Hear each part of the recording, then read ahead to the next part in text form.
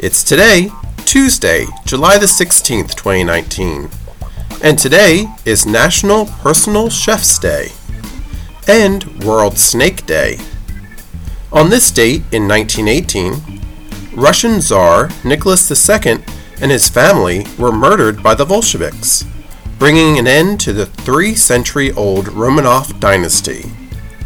There is a story that the youngest of Nicholas's children, Anastasia, survived the assassination, but most historians don't believe that she really did. In 1955, the United States detonated the first atomic bomb in a test in New Mexico. It is part of what is known as the Manhattan Project. In 1999, a private plane piloted by John F. Kennedy Jr. was lost over the waters of Martha's Vineyard in Massachusetts.